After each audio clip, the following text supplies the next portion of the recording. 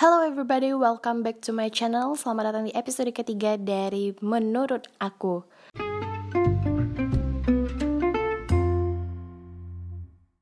Oke, kali ini aku bakal bahas terkait dengan how millennial muslimah should to be.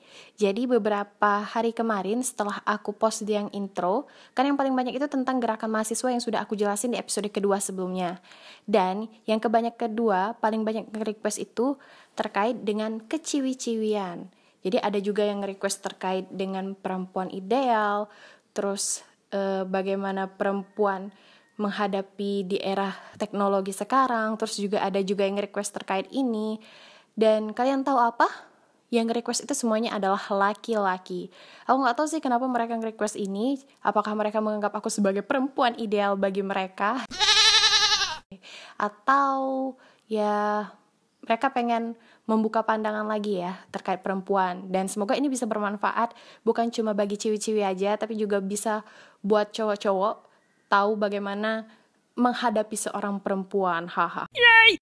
Masuk ke pembahasan utama, kenapa aku lebih memilih untuk membahas terkait muslimah milenial? Karena menurut aku, ketika kita bisa menjadi seorang muslimah, mengikhtiarkan diri kita menjadi seorang muslimah sebaik-baiknya muslimah, aku yakin kita akan mencapai suatu titik di mana kita akan menjadi seorang perempuan ideal menurut versi kita masing-masing. Karena memang untuk tipe-tipe ideal seorang perempuan, itu menurut aku hal yang sangat relatif, nggak bisa disamakan setiap orang.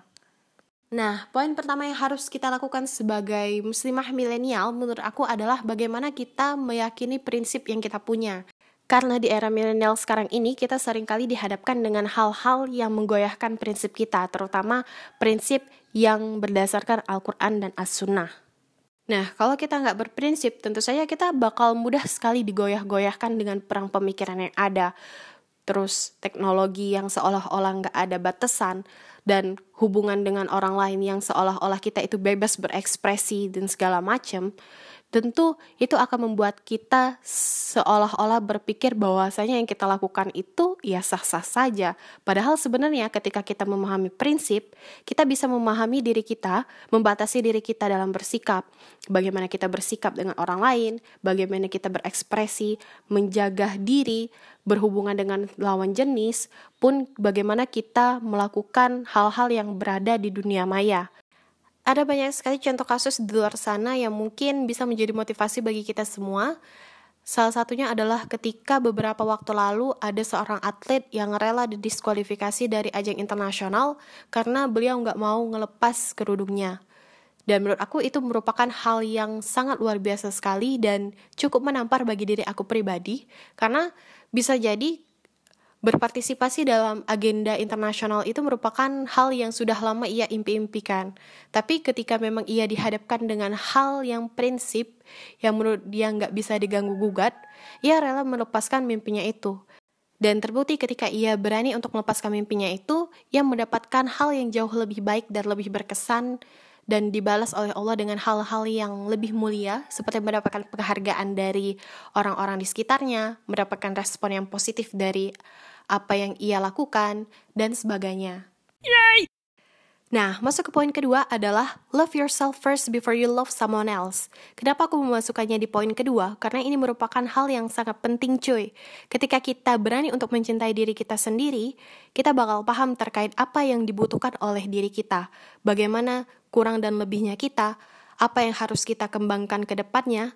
Dan ketika kita berani untuk mencintai diri kita sendiri, kita nggak bakal minder ketika berhadapan dengan lingkungan yang ada. Karena seringkali bahkan aku pun pernah ngerasa, aku tuh minder ketika dihadapkan dengan orang-orang yang lebih kalem atau lebih luar biasa dalam berbicara, ataupun dihadapkan dengan orang-orang yang ngerasa, wah dia tuh lebih baik dari aku. Padahal sebenarnya hal itu tuh bukan hal yang baik untuk kita. Lalu poin ketiga menurut aku adalah don't worry to show up your passion. Karena dalam sebuah hadis kita telah dijelaskan bahwasanya kita adalah dai sebelum apapun. Kalau bahasa kerennya sih kita adalah influencer bagi setiap orang. Influencer itu bukan hanya terpaku pada orang-orang yang punya followers gede, endorse di mana-mana, tapi influencer itu berlaku untuk kita semua karena kita berpengaruh untuk orang-orang di sekitar kita. Nah, di era milenial sekarang ini, peran kita sebagai muslimah itu sangat dibutuhkan untuk memberikan sisi-sisi positif kepada orang-orang di sekitar kita. Bisa jadi melalui konten-konten kreatif seperti nge-vlog, atau bikin tulisan di blog, atau bikin podcast kayak aku sekarang. Apapun itu, selagi kita bisa memberikan hal-hal yang positif untuk mengajak orang kepada kebaikan, silahkan berkarya sesuai minat dan bakat kita masing-masing. Yay!